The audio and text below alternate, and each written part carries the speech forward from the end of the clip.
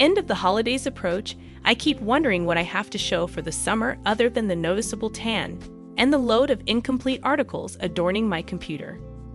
Having nothing to write about can be exasperating, but having plentiful to do and not doing it out of sheer laziness or lack of interest is a whole other story. I have articles months old that haven't seen the light of day. If only I could complete them. But procrastination and laziness stand in the way. I've been telling myself that it's the heat, but with the temperatures going down again, I'm not even left with that excuse. Have seemingly divorced myself from the half-written articles that sit there waiting on some remote folder in my computer. Somehow, I never get to completing something if I leave it midway, and this time is no different. I ended up opening the files, reading their contents, closing them with a mental note that they needed to be finished, and went back to my need for speed racing adventure. After an endless round of mindless car racing, I decided it was time to get back to work. Having nothing to write about, I thought I'd try my hand at a journal. Writers are always saying that keeping journals spark up your creativity. But somehow I never thought I'd be writing in one.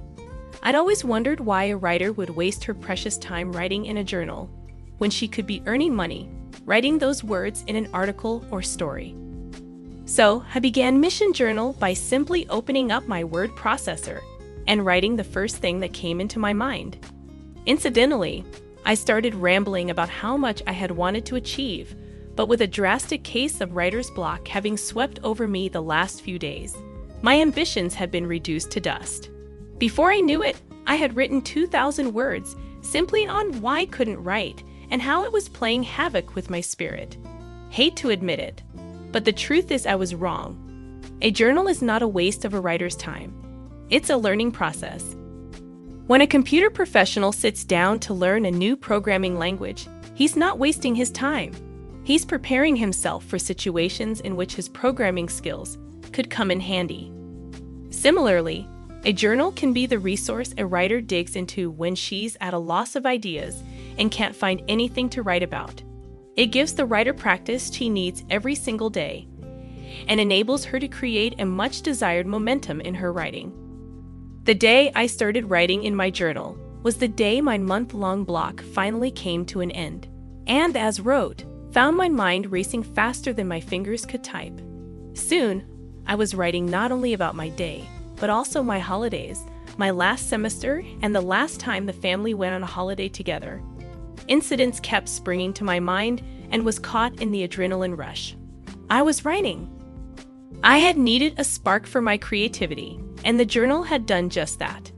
It had given me the push that I needed to start, and once I was writing, the ideas and the words came to me like they had never left my side. Journals give the writer the 3 things she needs most: practice, motivation, and ideas. Now, every day before begin writing my articles or stories, I simply pin down a page in my journal. If I don't feel like writing on paper, I've maintained a journal on my computer too.